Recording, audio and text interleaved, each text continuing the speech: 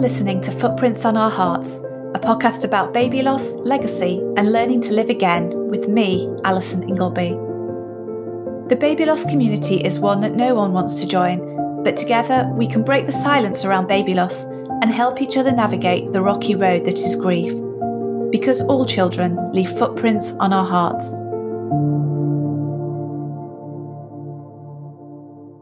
Good morning and welcome to episode 40 of Footprints on Our Hearts. In today's episode, you've got one of my guest hosts, Lucy Burns, who is interviewing Kat Hardwick and talking about Kat's son, Benjamin. Now, Benjamin was an identical twin, and Kat had to carry him along with his brother Nathaniel for 2 weeks following the date when they found out that Benjamin had died, before giving birth to both of them. And they have a fantastic conversation, which I've really enjoyed listening to, talking about Benjamin, her experience of finding out Benjamin had died and preparing for the delivery of the twins. And also Kat has some great things to say in terms of talking to other people about Benjamin, about motherhood, and about normalising death when talking to Nathaniel and his sister about their brother. So I hope you enjoy that episode. I also wanted to briefly mention in the introduction Chrissy Teigen's blog post, which I'm sure many of you will have seen and read. Chrissy very sadly lost her son Jack at 20 weeks, and she was quite public, posting on her Instagram account and talking about her experience of baby loss and sharing the photos of her induction and Jack's birth. And I wanted to draw out one quote from the blog post, which I'm sure many of us can relate to. "I cannot express how little I care that you hate the photos, how little I care that it's something you wouldn't have done. I lived it, I chose to do it, and more than anything, these photos aren't for anyone but for the people who have lived this, who are curious enough to wonder what something like this is like. These photos are only for the people who need them. The thoughts of others do not matter to me." And I think that's an incredibly strong and brave standpoint to take. And I hope it does give those of you who choose to share photos of your children some comfort, because I know from talking to people and from reading blog posts and posts on the SANS forum that often you can sometimes get a negative reaction from friends and family when you choose to share photos of your dead baby. And I don't know, I guess part of that is perhaps it's a bit of a taboo. And also because, realistically, often, dead babies don't look like living babies. They don't look in the eyes of other people in the world as beautiful as a healthy, chubby, living newborn baby. But they're still your child, and you still have the right to share photos of them as you might choose to do with, any living children you have. And I think it does take a lot of bravery and a braver person than me perhaps, to share those photos of your child when you know that they may not go down that well with the people who are receiving them, and to stick to your guns on that. So if you haven't read the post, I'll link to it in the show notes. And I'm sure that many of you, like me, are grateful to Chrissy for sharing her experience and photos, because however much we try to raise awareness of baby loss in our own lives and amongst the people we know, she is able to reach millions of people with her story. And I hope, and I'm sure that some of those people she's reached now have a greater understanding of baby loss and hopefully more compassion for the parents who have to go through it. So that's all I really wanted to include in the introduction, other than just to mention, I apologise if there's been a little bit of background noise. So I currently have my month-old son, Rowan, attached to me via a wrap sling on my chest, which is currently the only way I can get him to sleep during the day at the moment. And it was really the only way I could get this introduction recorded to get the podcast out tomorrow. So he is quite snuffly and a little bit snory. So I do apologise if you've heard that, and I apologise if it's triggering. This, it seems, is the way of parenting both my children at the moment, having one attached to me and the other one very much in my heart as I try and get this podcast episode out to you. So without further ado, I will let you get into this wonderful interview. I hope you enjoy it, and we'll be back next week.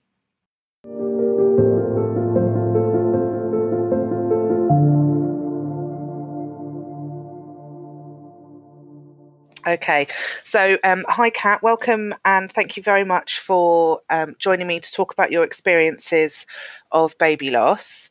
Do you want to just start off by giving us a little bit of an idea of who's in your family? Sure, yeah. So back in 2015, I had identical twin boys. You'll hear a lot about Benjamin because he's the one that I lost. But my survivor Nathaniel is 5.5, and I've since had a rainbow baby, Sienna, who is now 3. Okay. And so it's those two and my husband. Just the 4 of us for now. Lovely. Okay.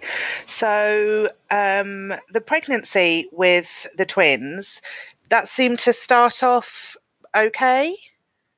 Yeah, so it was fairly unexpected. Not because we weren't expecting a pregnancy. We were trying for a baby, but the twins element was very unexpected.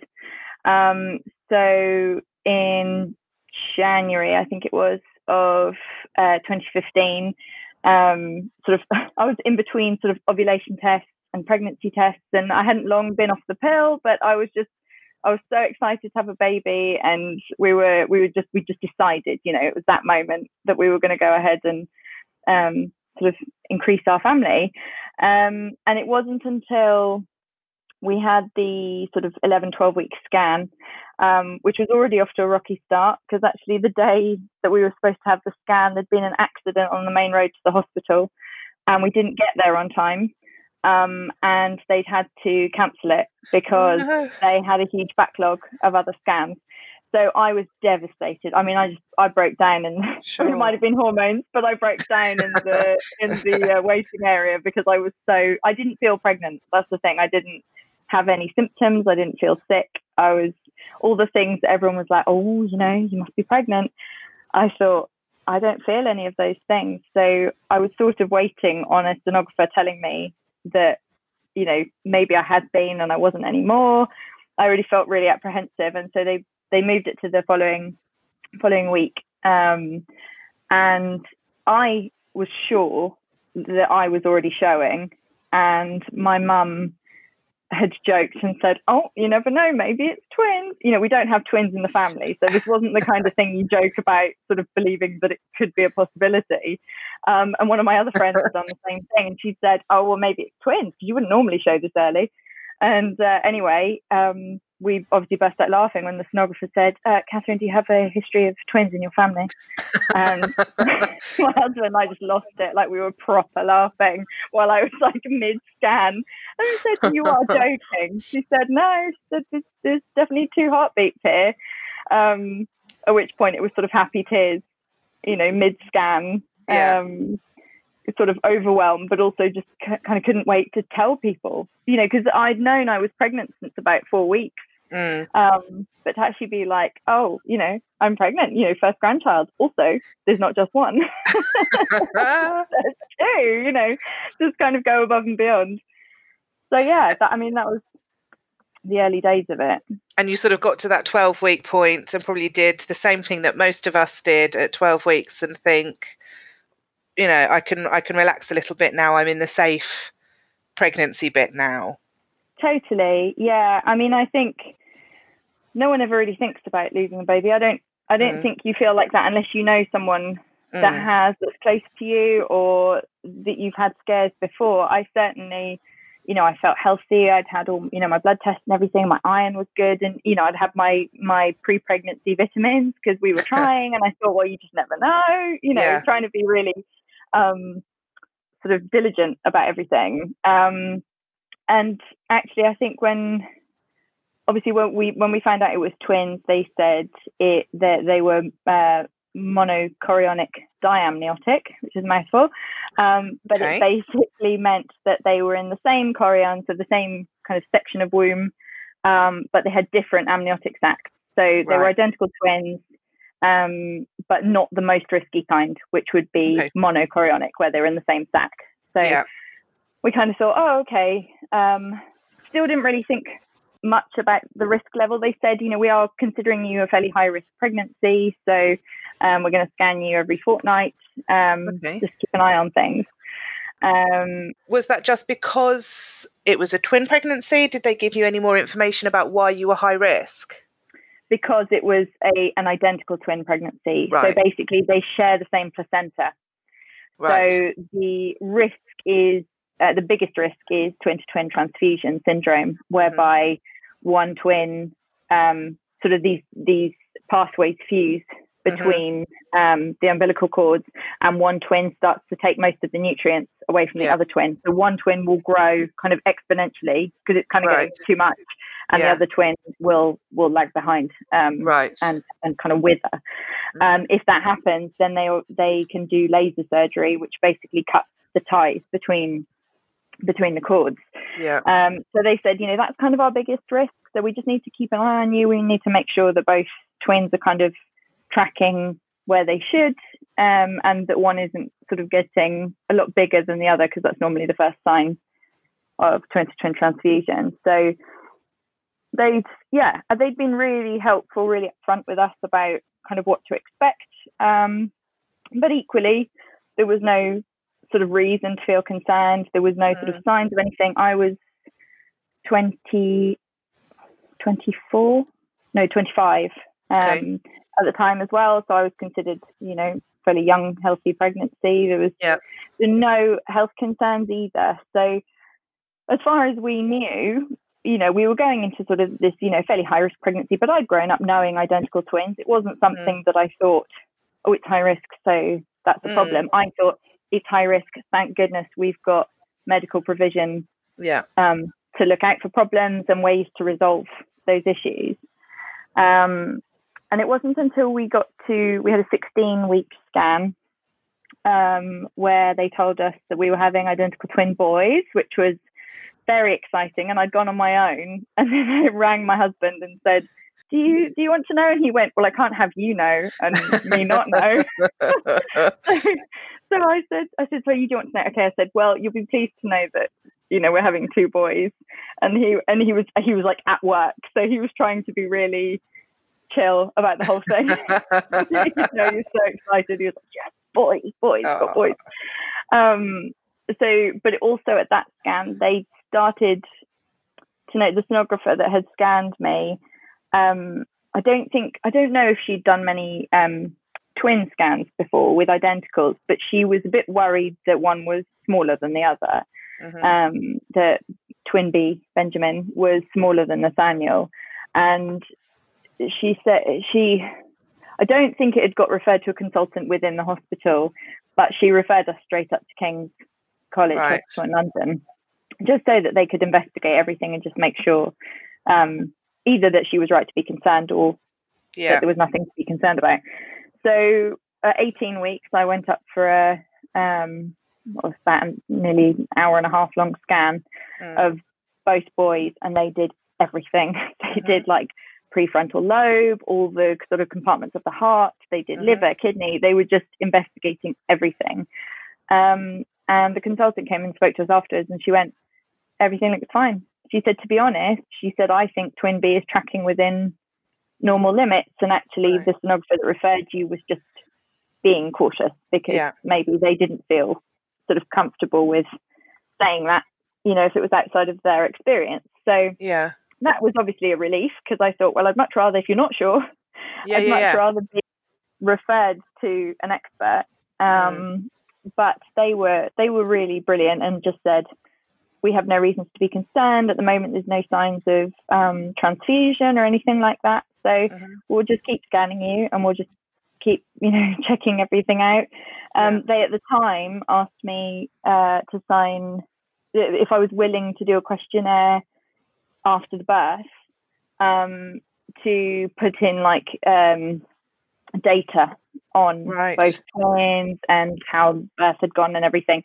Obviously, because it's a research hospital, so they were sort of capitalizing on, identical twins, this would be great, another case to study. I obviously at the time was like, fine, happy to talk about anything and my little twin babies and how wonderful this is. And then it was fine. Everything was sort of ticking along. Started craving salty foods like you wouldn't believe. And smells were just the worst. I just had such smell aversion. But I didn't have any sickness, which was amazing. Everyone is always like, multiples are so much worse. Actually still, for the most part, didn't feel pregnant, apart from the fact that I was huge very early on. So apart from that, I would never have known really. But when we got to, it was about 32 weeks pregnant, we were due to exchange on our house, like our first ever house. It's ridiculous when you look back on sort of the sequence events that happened, but everything had been fine. My first 30-week scan, my 32-week scan, 2 days before we'd exchanged contracts on our house, I had my last day at work and was going on maternity leave.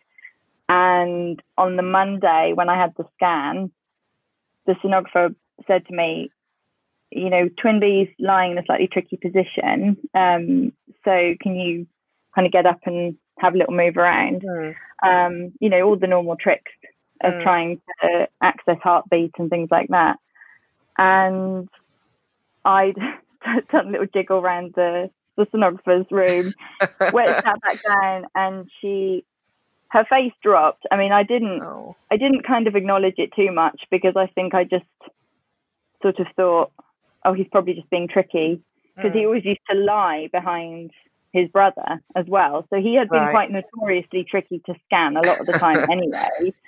So I just thought, I'm just inconveniencing her, because she's probably just thinking this is going to take so much longer because I can't get around it.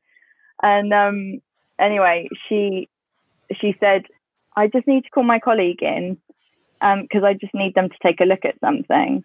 Right. And she went out for a second, and Tom, my husband, looked anxious. Did you kind of have an idea of sort of a level of concern at this stage, or were you still kind of quite relaxed? No, I felt absolutely fine. Right. It was like nothing had happened. I hadn't had any bleeding. I hadn't had any cramping. There was nothing to signal any kind of issue. So I was, I'm quite a glass half full person at the best of times. So I think I probably just sat there quite, just drifting through life, drifting through my pregnancy, sort of just waiting for the good news really of when I could deliver and all of that. Yeah. And she brought in her colleague and said, I'm really sorry to say this, but we can't find a heartbeat for twin B. And I remember her saying it, but I don't remember the words landing. I think it was probably, I don't know how much later it was, but I almost became conscious to myself just screaming and crying on the chair. And I couldn't, it's like as if you sort of expect yourself to react to things happening, don't you? You do it in daily conversation with people. Somebody asks you a question, you answer it. There's a sort of a process of thought, and there just seems to be a black hole between where she said it and where I was just in the middle of it, as if someone had just chucked me in it. And Tom was really gripping my hand, and I think he was crying, but he was trying to really sort of rein himself back for my benefit. And then before I knew it, the sonographer, bless her, was really upset. I don't know if she'd had to tell anyone, that they hadn't had a heartbeat, or maybe it was my reaction that triggered her, but she was really, really upset. Somebody had come in to look after her as well. and I had about 2 other health professionals around me on the table. Just trying to do their best to comfort me. I can't imagine being in their position. I don't know how I'd feel. It's something you don't really think about from their perspective. But I can't imagine having to give somebody that news or have to deal with that kind of professional barrier that you need to have in order to not be sort of getting too involved. But then you obviously are involved. It must be an incredibly difficult thing. And it's a really human reaction, isn't it? If somebody's upset, you're upset with them. You want to make it better. Empathy and sympathy are a really, really real thing, aren't they? And actually, sometimes when you see people, and it's not like they're close to you as such, but there is an investment there, isn't there? Because she was also the sonographer that told us that we were pregnant with twins. Right. And so she had seen us from the beginning, nearly to the end of the pregnancy, and certainly to the end of Benjamin's life. Yeah. Having to be the news bearer with that must have just been devastating for her. It was obviously devastating for us, but I don't think she'll ever forget it, to be honest. I know I remember after we'd calmed down a little bit, kind of in the sort of like weeks to go, I asked about her. And they said, she said they said, she found it really, really hard, and she was really upset by it. But but don't worry about her. And I'm thinking, well, you do, because no one wants to have to give that kind of news. It's not like, I'm sorry you didn't win the lottery. Yeah, and I think you feel a real connection to the people who are involved in your pregnancy, because it's such a huge process for you. That even though, as you say, they're not sort of friends, they're kind of going through this monumental thing. And especially my pregnancy with Benedict, and I would imagine for you, that news is something that really bonds you to somebody. And you sort of associate what you're going through with what they've kind of gone through, because you've sort of done it together. Yeah, totally. I mean, I don't think any sonographer or midwife could ever forget the first day that they delivered a stillborn baby, or that they had to deliver the news that that a mother had miscarried. I don't. You might see a lot of women in your time, in that profession, in that role, but I can't imagine it gets any easier. I don't think it gets easier for doctors when they have to tell loved ones that somebody's died. It's it's just the most raw part of being a human, isn't it? And engaging with other people in that respect, I think it would be really difficult to come across somebody who didn't find that impossibly hard. But and so I mean, in the kind of days that sort of followed after that, we had an absolutely incredible consultant who was liaising with this other very incredible consultant at King's College, who was sort of head of obstetrics and gynecology or something, and perinatal health, and it was all very in the line of high risk pregnancies. So kind of multiple pregnancies often fell under both of those consultants. And she had said, our consultant had sat us down and said, look, I'm going to have these conversations with this other consultant. We're going to work out the best plan forward. But do you think you could hold on to them both for another 2 weeks? So obviously, bearing in mind that I found this out at 32 weeks, they were supposed to be delivered around sort of 36 to 37, because that's when the placenta starts to break down, where you've got twins sharing it. So I mean, I didn't really know what to say, but, sort of hoping that the medical professionals would know best. Yeah.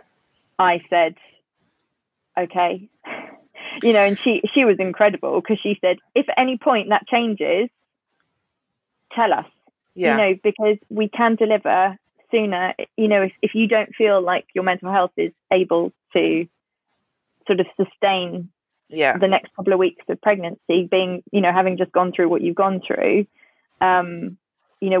we'll do what we can to get baby out safely. And of course, I didn't know what the right thing was at that point, because part of me was thinking, well, my body's already failed Benjamin. What if it fails Nathaniel as well? You know, everything in me just thought, you know, and I know, you know, the rational part of you goes, this isn't my fault. This isn't my fault. I didn't do anything to cause this or, you know, to make this happen. However, I think there's an innate thing in mothers that just makes you think, I have one job to do.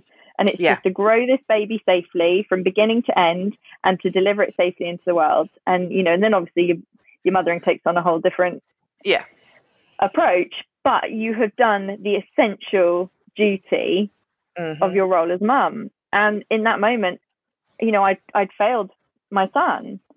And so I just thought, what if I fail the other one as well? I don't know how I'll feel if I can, you know, not at least come out of this pregnancy with a healthy baby. And it should be two. It should absolutely be two. And, you know, at least there's one isn't the answer anyway.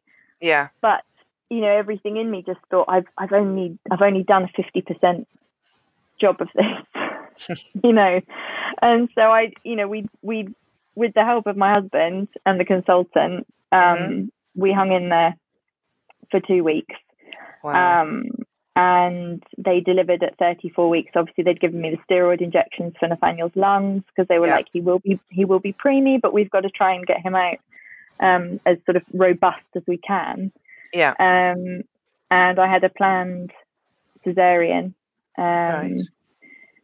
But in that interim time between obviously having the news and delivering, we had our amazing friend, Ruth. I can't do this without just praising her for the credit that she is to her profession and everyone around her. She is now a bereavement midwife and a sort of senior accredited counsellor, but she was a really good friend of ours, and we knew what she did. We knew that she was involved in talking to bereaved parents, particularly around stillbirth and miscarriage and loss of a child. Yeah. And I never thought we'd have to use her for that. Yeah.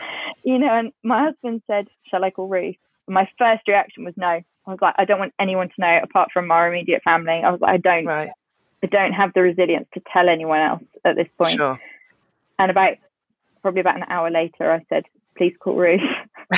Because I didn't know what to do with myself. I was just like, mentally, I was all over the place, and just thought she might just know what to do. Yeah. You know? Not that anyone could do anything at that point, really, but you know, I just thought she might just know what to say or know how to help us. You know, I just felt so desperate in those 2 weeks. And knowing Ruth myself, I'm fairly sure she did know what to say. Oh, she did. Oh my gosh. I mean, honestly, I could not have sort of survived those 2 weeks without her. Yeah. I mean, and I don't want to speak for my husband, but I think he would say the same, to be honest, because we both saw her together, separately. She just came round to check on us, to come and sit and have tea with us while we cried. You know, and actually having someone that had, you know, just been around those experiences before, you know, and actually just the fact that she was an amazing friend to us anyway, you know, she was crucial in those days. Just having that support was monumental, all whilst living in an empty house, waiting to move, you know, trying to shift boxes and people asking me logistical questions, and I was just like, I don't know, I don't care. Yeah. I had friends saying, where do you want this? I just went wherever you can find space. Yeah. I was just like, I'm not. It was such a strange time as well, because obviously moving house, we were moving obviously so that we'd have enough room for family home. Yeah, and two boys. We picked the house on the fact that the second bedroom was big enough for 2 beds, 2 cots, you know, everything. We'd bought all of the stuff. We had 2 car seats, double buggy, 2 cots coming, everything. And in those 2 weeks before we moved, we had an army of friends around us that were taking things back for us.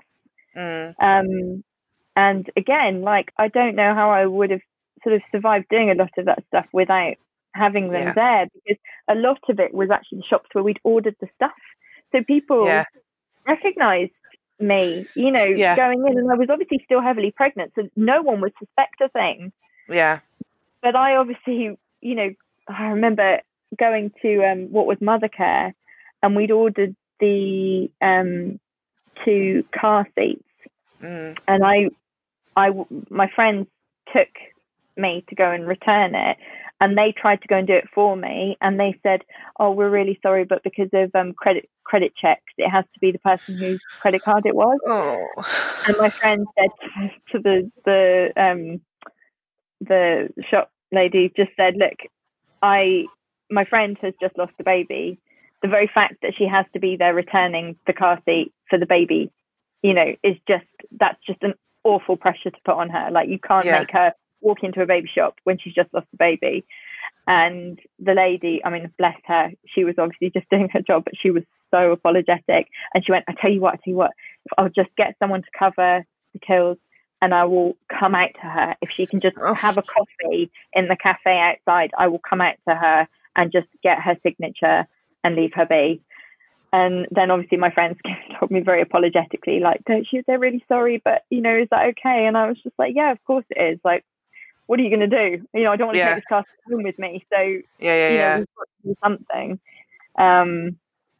You know, and it was just things like that, you know, actually in that 2-week space, and all the while still thinking, I don't know if Nathaniel's okay. I think I can feel him. Yeah. But to be honest, I thought I could still feel Benjamin, because when Nathaniel moved, it obviously moved Benjamin's limbs. Yeah. And so I could feel that movement on the right side where Ben had always been. Yeah. And there was still that part of me that thought, what if they're wrong? Oh, gosh. You know, what if they're wrong? And actually we get to 34 weeks and they suddenly go, we're expecting to deliver a stillborn and a preemie, but actually we've got 2 preemies, you know. That must have just been torment. Yeah. There's sort of not really any other word for it. I think possibly the challenge of it really was being caught between just wanting to immerse myself in grief, and just feel swallowed by losing Ben, and wanting to, you know, honor him and just cry over him. But there was this other sort of survival instinct in me that was going, but you've got to fight, because Nathaniel's still alive, and you can't lose him. You can't afford to lose him. So it was just that sort of contrasting sort of inner conflict that was just going on through the whole process. Did you have did you have more scans and appointments in that 2 weeks in order to keep checking on Nathaniel, or did they sort of pretty much leave you be? They were really lovely, actually. They said that triage would always see me for, it's not an ECG, is it? What's it called? I can't remember what the name for it is, but where they do the heart monitors. Yeah. You know, they tag you up and you sit on the bed waiting, watching. Oh, I mean, I can't hear it now. So really triggering. Oh, yeah, horrible feeling. And you know, watch anything like One Born Every Minute or anything like that, and just hearing that is horrible. But I did go in for a couple of those, just when they said, you know, if you feel like you're not noticing movement as much, or you're just feeling wobbly or anxious about it, you know, just come in and we'll happily just tie up some monitors, make sure that you're that you leave at least with some reassurance that everything's okay as far as we can see. So I think I actually think in the last 2 weeks, I think I went in every day, actually. It's hard to remember now, but I think I went in daily. And sometimes it was awful, because we were actually in there for nearly an hour on a couple of the days, because the machine has to satisfy certain criteria to sign you off as being fine to go. Yeah. So they hook you up, and actually if Nathaniel was lying in an awkward position, bearing in mind he was in there with Benjamin, Yeah. You know, if he wriggled or something changed, you know, suddenly the heart monitor would, I mean, the little printout that you get, it would look like it was flatlining, and it wasn't actually anything to do with that because it was just recording activity. But it was just, I mean, that might have been worse in some ways, but part of me just thought I had no inkling that Benjamin wasn't fine. Yeah. And somebody had asked me, you know, they said, did you not notice reduction in movement? And I just thought, no, should I? Yeah. You know, and you feel accused by it, even though, you know, it's not how they meant it at all, because they're just trying to think we need to learn from this. Yeah. But, you know, everything in me just it felt like an accusation, like you should have known. Why didn't you know that something had changed? And, you know, actually knowing that in the 2 weeks before they were born that Nathaniel would move and it would feel like Benjamin was moving, I thought that has obviously been happening. Yes. For 2 weeks. Yeah. You know, there was no sort of moment of something's not right. Yeah. You know, it's like a definitive, I need to get this checked out. Yeah. And the worst thing was, at the 30-week scan, Benjamin was fine. Yeah. So there was something, you know, in that previous 2 weeks, and I just racked my brains over trying to work out what it was and trying to see if I could work out what it was so that I could stop it happening while Nathaniel was in there. Yeah. But we had 2 more scans, which they'd done sort of 4 days apart. Right. And we actually asked for the sonographer that told us the news and had told us we were pregnant in the first place, because, like you said, we just felt a bond with her, even though probably from her point of view it wasn't a very nice bond to have, because she's thinking, oh my God, like this is such an upsetting situation. You're like, we want you. No pressure. Exactly. Like, you better tell us the other one's fine. Like, you know, not sure we'll ever want to see you again if you don't. But she was honestly incredible. She used to book us in really early in the morning before the appointments kind of sort of officially opened to everyone else, so that I didn't have to walk through a waiting room of pregnant women. Yeah. Because, of course, I was going in tears and coming out in tears. And she was just like, that's just another pressure you don't need. So she used to start her shift early for us. And it was just the most honouring, kindest, most generous thing she could have done. Because I couldn't stand the thought of having to explain to another sonographer what had happened. And, you know, and, you know, all the ones we'd come across had been lovely. But, you know, it's often the midwives that have the particularly good sort of bedside manner to, you know, that's probably one of the biggest parts of their job. Whereas I think, you know, the sonographers do, but it can be quite sort of scientific, can't it? You know, just checking, this is fine, this is this, we're measuring this all looks normal, there you go, there's some nice pictures. But she's gone well and above role. She's broken into that whole, actually, we need you. You know, we're relying on you like we rely on midwives to help us safely deliver a baby. And she was incredible. And actually, after the boys were born, she had made a blanket for Nathaniel that she gifted to us. And it was just that's so lovely. Those moments where I was so desperate for her to meet Nathaniel. I was like, you need to meet him, because I need to feel like you've seen some of the joy that has come out of this devastating time. You know, and a time that's been really difficult for you as well, that you're probably never going to forget. You know, actually be able to see a healthy baby. At the have end some sort of resolution. Yeah, I think so, because I think it must be terribly hard for them. The amount of times they have either had to do that, or, you know, completely happy pregnancy, you know, lovely couple of weeks to add, you know, to have them involved and to have them share that happy news, but then to be like, well, I hope everything was fine. Never had them again. You know, I did 20-week scan, and sometimes you don't even get the same sonographer for those. So, you know, the fact that we'd asked for her, I mean, it might be the worst thing that's ever. She might need to counselling after that, to be honest. And I really didn't want to do it again. But actually, yeah, as you say, I think the resolution at the end was really what we all needed. And I just, to be honest, I mean, even in the subsequent pregnancy, I sort of just wanted her again. I didn't have her. I was recovering from the trauma of the first time around, but part of you just thinks, the people that help you survive those times, and you just think, actually, I really want those people again because they pulled me through the first time. Yeah. So in terms of then sort of preparing yourself to go in, was there anything that you did in those 2 weeks that you felt was kind of beneficial to kind of support you knowing what you were going to go in and do? Yeah.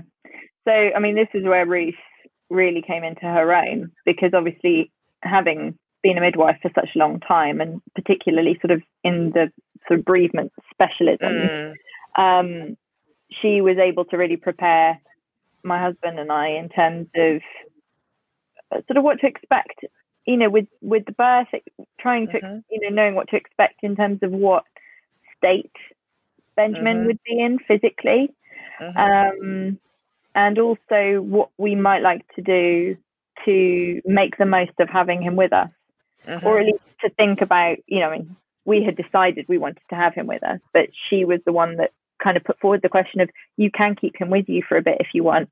And actually, even knowing that was huge, because I just thought, I mean, it sounds awful, but everything in me just thought, you're just going to take him away. Yeah. Like he's nothing, like, he's died, so deal with it, sort of thing. Yeah. And actually, she was like, he's your baby, so you can have him for as long as you want to. They'll give you a cold cot. Yeah. If you want it. If you don't want it, that's fine. And you can sort of start thinking about post-mortem and all of that sort of thing. But she'd obviously said from experience that she had some sort of people that she'd come across that didn't want to do that, and then had later regretted it because they hadn't made the most of the time with their baby. And then there were other people who did everything, just kind of made the most of everything they could to acknowledge their baby.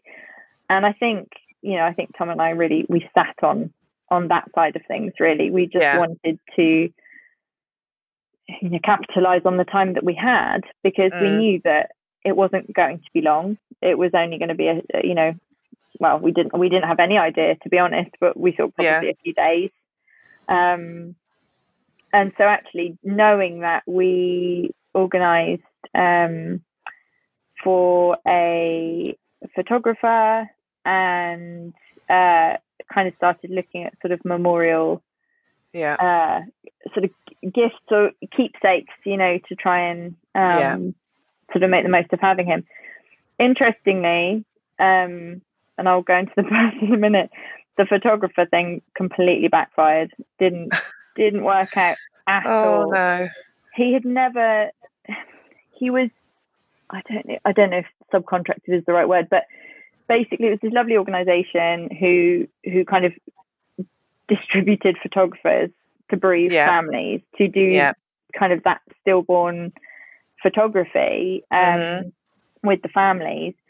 We were his first family, and he'd never done it before. And he seemed completely he seemed emotionless, but I think it's probably because he was utterly overwhelmed by what he was having to do.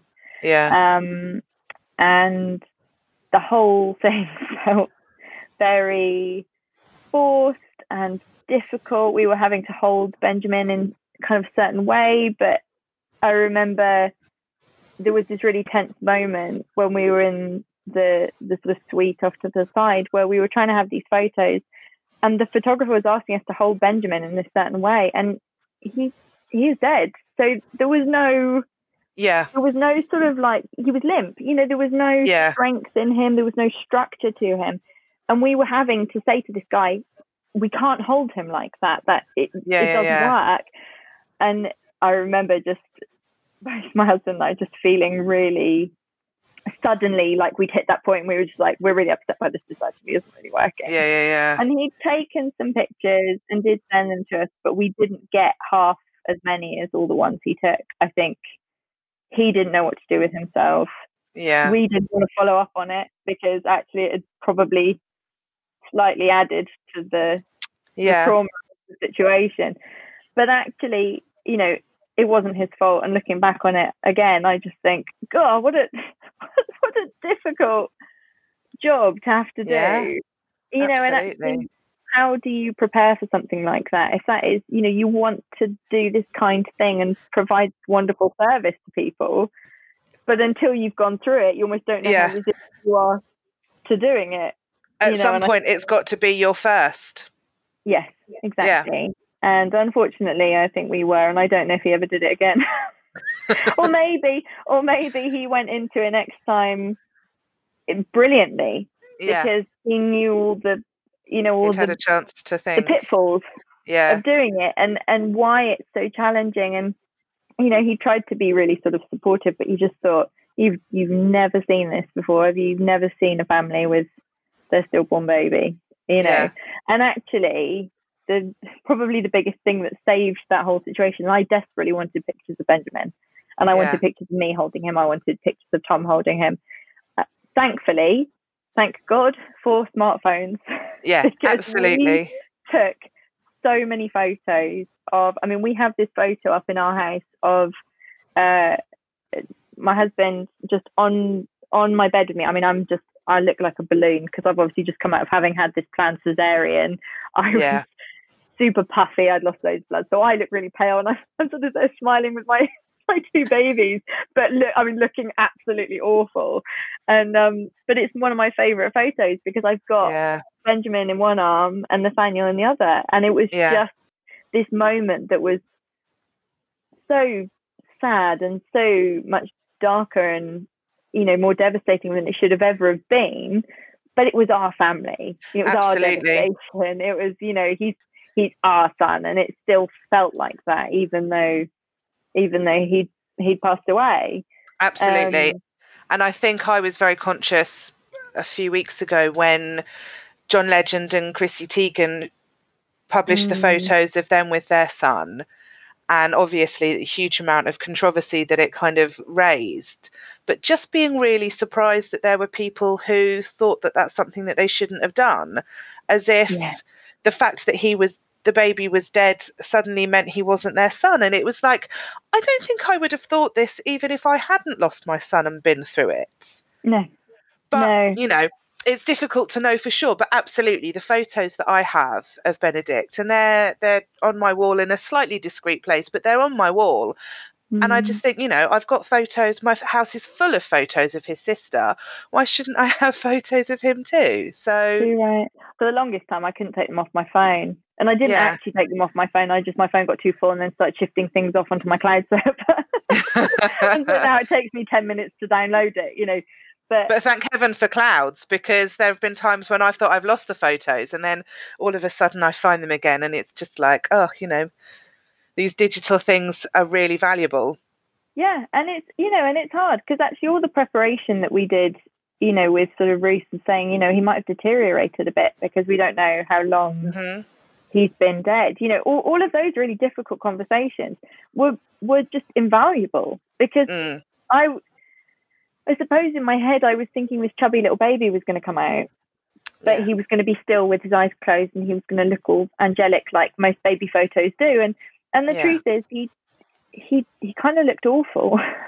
But he looked wonderful as well. You know, it was, you know, especially because he's identical to Nathaniel. They came out looking very different. But there was something about him that I was just like, I can see that you're twins. I can see that you're brothers. And actually, like, his, you know, his face as he was is imprinted behind my eyes. You know, I can see his face now, you know. But that being said, it was so important to capture that outside of my memory, because actually when I want to engage with that, you know, especially when sort of baby loss awareness comes around, or actually we tend to think of the day of his Thanksgiving service as sort of his day. Yeah. You know, because we were quite conscious to not, I suppose, put a chip on Nathaniel's shoulder to be like, it's your birthday, but it was also your brother's birthday. You know, we're just like, no, actually, this is your day. This is absolutely your day. And actually, the funny thing is, we don't, I suppose I say that we think of the Thanksgiving service as Benjamin's day, but to be honest, you know, every day of the year is his day, really, because not a day goes by where I don't think about him. Yeah. But those photos are so nice to be able to call on, to be able to go back to them and just be like, I just need to see your face. I just need to be reminded that, you know, that you weren't just this figment of my imagination, you know, this thing I dreamed up. Actually, you were here. And that's why I'm always so eager to talk about him, because I just think, you know, you just want people to hear their name and to to know that they're part of your family, you know, whether they're present or not. Yeah. And there's definitely that thing, if you meet somebody since, you're sort of almost trying to work out, how long am I going to know you for? Is this when's a good time for me to kind of share this thing? There are people I've known for years, and suddenly I've said something and they're like, oh, I didn't realise. And you just think, well, no, you wouldn't have done because I haven't told you, but it's so weird that I know you so well and yet you don't know this massive part of me. Yeah. It's so funny. You're so right. I mean, I do it with people at the supermarket. I mean, especially in the first year after I lost Benjamin, I was so quick to talk about him because people would see Nathaniel, and Nathaniel was, so I mean, to give some perspective of size, Nathaniel was 4'4" when he was born. His head was at my wrist and his feet ended at my elbow. So he was a diddy little thing, but he looked chubby in comparison to his brother. And his brother was 2'9". So, I mean, he came out so diddy. Yeah. And I just remember when Nathaniel he had the insert in the car seat wearing these clothes that were extra tiny. So they were preemie clothes, still too big for him. Yeah. And people are like, oh, gosh, you've got such a tiny one. Oh, when was he born? How old was he? Is he preemie? You know, and they start asking you all those questions, and they're not quite expecting the fact that you're going to be like, I lost my son like 6 months ago, and suddenly they just, you know, to be honest, by the end of the first year, it became a bit of a fun trick for me to play on people. Not because I want to be cruel, but just because I just thought, why shouldn't I talk about this? You know, actually talking about Ben makes me happy.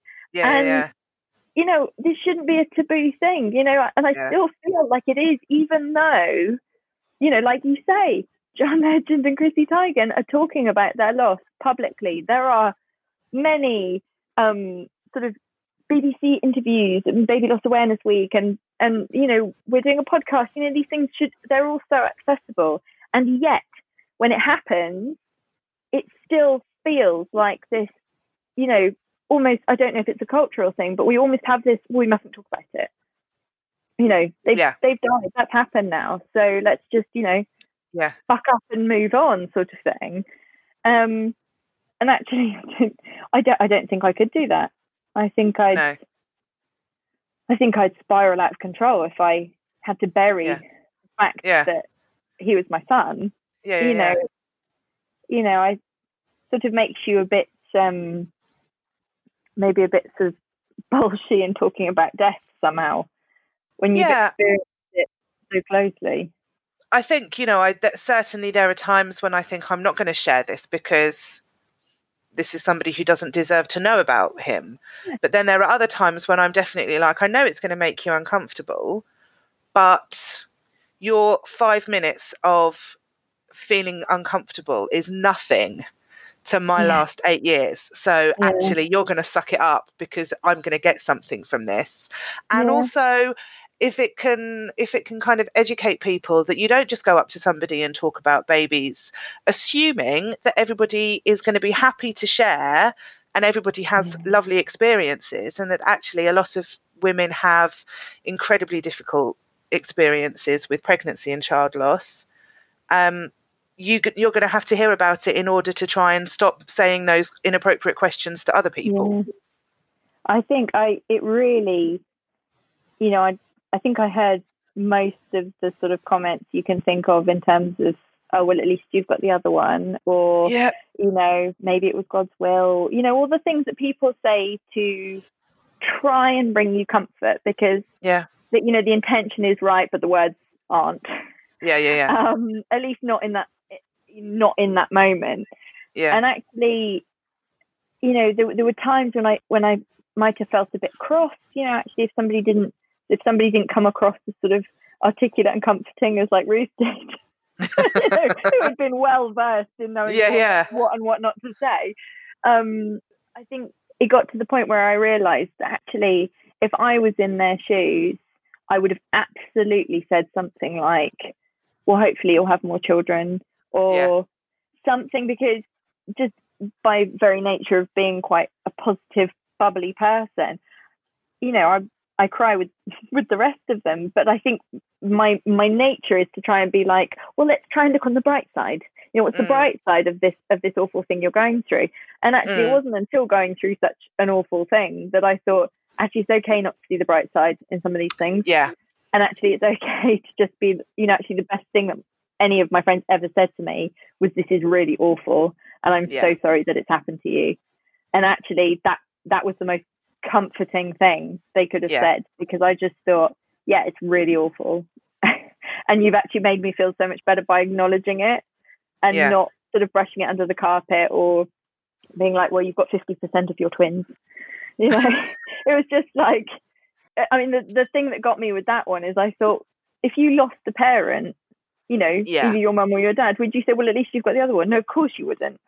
Because they fulfill a unique role in your family, and you have a unique relationship with them.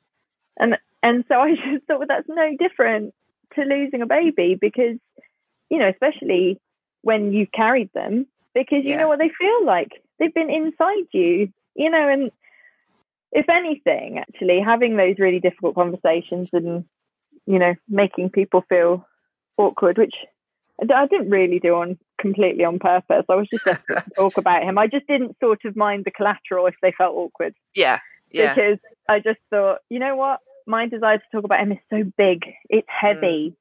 My want to talk about him. And actually, it is healing for me to say his name, you know, and you will probably never see me again. And you'll probably be grateful for that when I leave the supermarket. But, you know, right now, while I was doing my shopping, he was on my mind. And actually, I just needed to vocalize that so that I could go away knowing that that's fine. And I've shared him in my day, and that he has been a part of my day.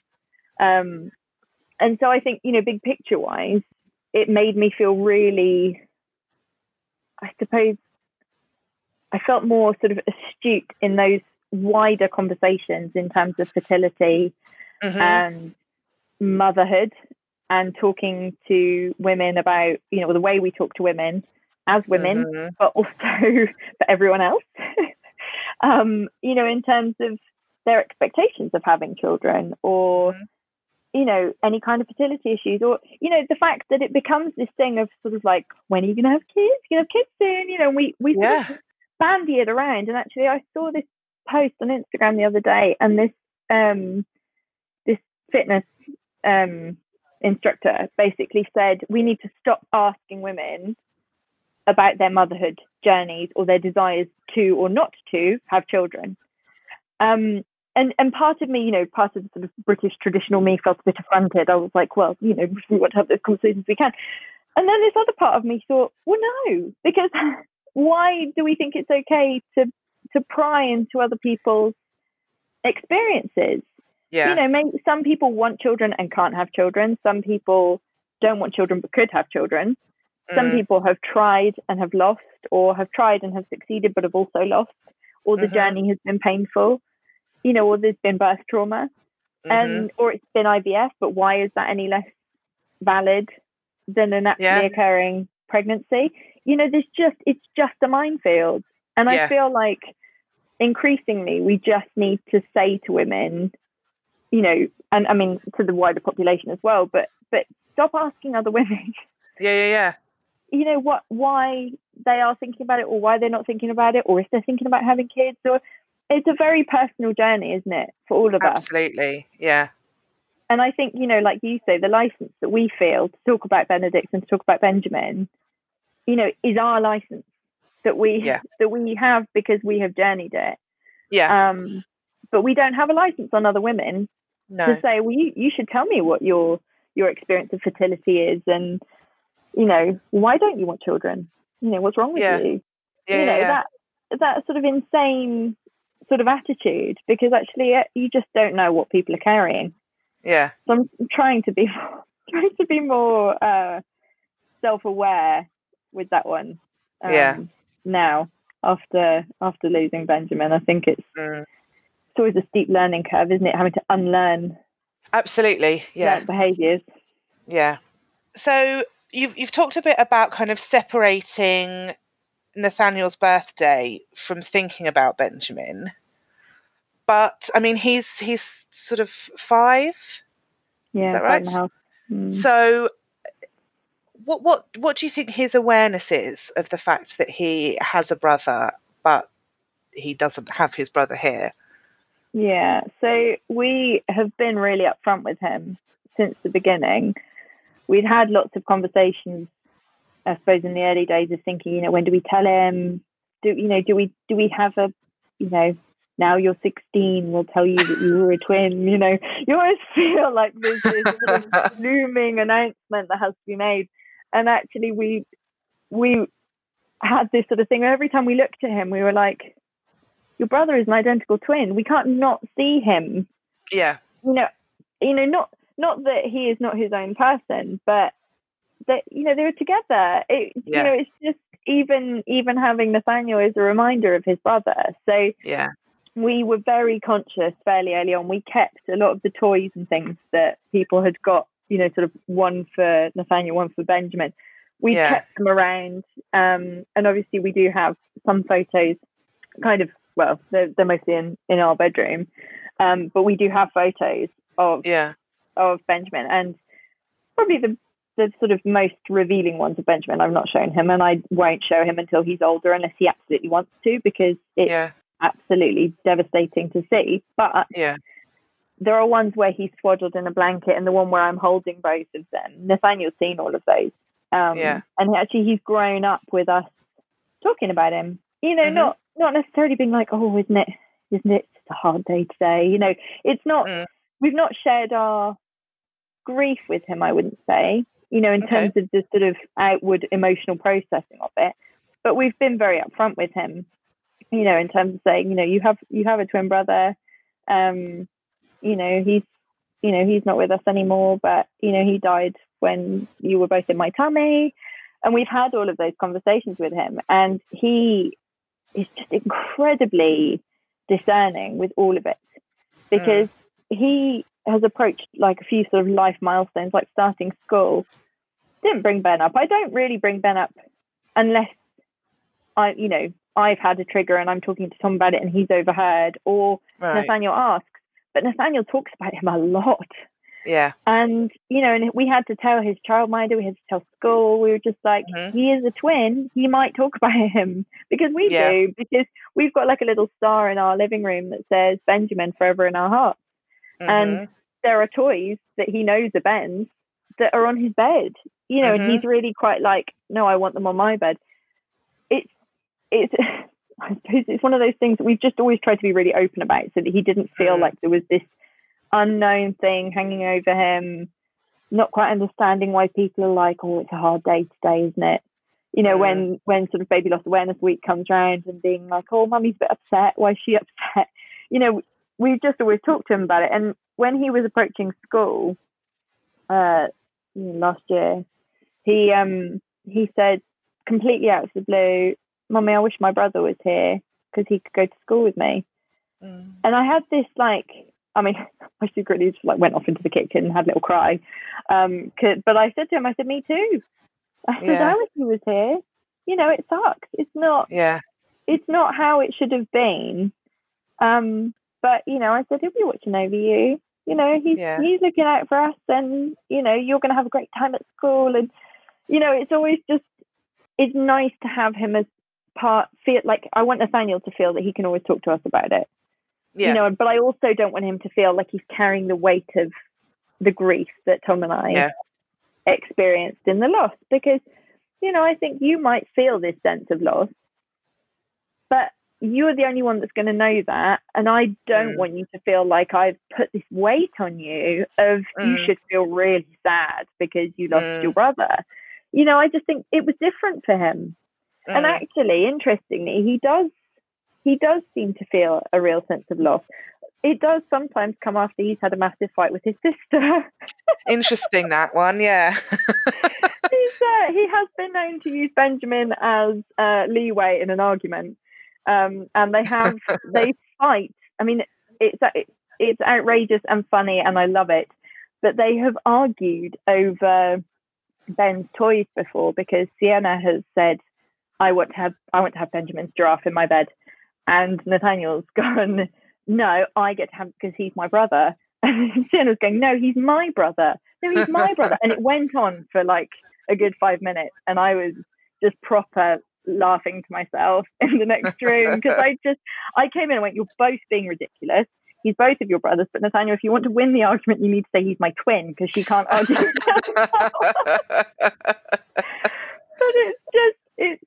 it's sort of absurd, but it's made it feel less taboo, even in our family. Yeah. And I think those things are lovely, because that's, you know, it's kind of a hint of what it would be like if they were with us. These sort of squabbles about things and who gets to do what and that sort of stuff. And every now and then it happens, and I think, oh gosh, this is what it would be like. And it just makes it every day and kind of embedded in your family routine. It's not a sad thing that we can never talk about, and it's not something that we have to talk about when we don't feel we're ready to. It's just, you know, on a day that you need to talk about him, let's do that. And if you don't, then no pressure, it's fine. Yeah, that's exactly right. It's just normalizing. I mean, it sounds a bit morose, but it's normalizing death, isn't it? Yeah. And I think with children, they are incredibly astute. Yeah. And they're incredibly discerning. And I think sometimes we do them a misservice by saying, you know, oh, we'll talk about this when you're older. Yeah. You know, he experienced loss before I did. Yeah. You know, he was in there with his brother. We were the last to know, really. Yeah. And in terms of his sort of conscious sense of loss, you know, who's to say what impact that had on him? You know, and I didn't want to start kind of delving down the sort of phantom twin syndrome and stuff. You know, lots of things I'd read about where twins feel, especially identical twins, feel this sense of loss when they lose a twin. And I didn't want to put that on him, because I was like, that might be legitimate. That might be sort of experiential and completely subjective. You know, I don't know what his experience of it's going to be like in the long term, but I knew that I didn't want to burden him with my experience. And talking about him was the best way to avoid that, because actually, you know, sometimes Nathaniel will be like, Mummy, I feel really sad my brother's here. And I'll just say, me too. Yeah. It's rubbish, isn't it? But, you know, we'll see him one day. We'll all be back together again one day, you know, and it's not. Yeah. And actually, he's so happy to talk about it that I think he's taken other adults off guard. Yeah. You know, kind of probably just following after me and my Bolshoi supermarket talk. Actually, just this sense of being able to talk about Benjamin, you know, not feeling like it's a weird thing. You know, he's like, you know, he did it at somebody the other day, and they kind of looked at me and sort of went, who's that? And I went, oh, it's his twin. Like, we lost him years ago, but, you know, he's part of our family, so we talk about him. Yeah. You know, I wouldn't know how to sort of denormalize it now. I think that's lovely. I think that a lot of the time we do learn from children in the way they react to things. Yeah, totally. So I think as well, often it's because it's actually their reaction to things can sometimes be sort of the root reaction that we have. We just suppress a lot of it. Yeah, sort of learned. You know, because we are part of society. Yeah. You know, what is culturally acceptable? What is okay to talk about? What is not? I know some awful, really sad stories of some of my friends where their mums have lost babies, and they've just never spoken about it. and they've really struggled. And you know, and you can see, you know, my friends that have grown up into you know, women, and then being mothers of, you know, themselves, suddenly thinking, gosh, I can't imagine what she went through, but she had no one to talk to about it. Because, you know, at one point it was very brushed under the carpet, kind of, you lost the baby, never mind, you'll have more, you know, stiff upper lip, carry on, you know, and actually you're like, no, I've lost a part of myself. Yeah. You know, actually physically, my baby was a part of me, and he's not even outside of me now. You know, trying to get that message across it's hard. And I hope that we're shifting as a culture. There's certainly positive signs towards it, but it's a big shift, isn't it? It's not going to happen overnight, and I think it will take generations of women feeling able to talk about losing babies for that to become normality across the board. Yeah, absolutely. Well, thank you so much for sharing your story this evening. I think that you know, sort of, there is that element when you lose a twin, that sort of extra level of kind of emotion that's embedded in when you look at your son and you see his brother's face and that sort of stuff, that I can't imagine. It's certainly not something that I've dealt with. So really interesting to talk to you. And as you say, sort of the more we talk about it, hopefully the more people will understand that this is just something that we live with, and it's not okay, but it's just the reality for us. Yeah. I think if people feel like they can ask you questions about it, you know, if you're giving them the license to say, I lost this baby, and then say, gosh, how was that? You know, even opening up that conversation is going to change the way we view baby loss, isn't it? Absolutely. So, no, it's been wonderful talking to you, Lucy. Thank you. Thanks, Kat. Thank you for listening to this episode of Footprints on Our Hearts.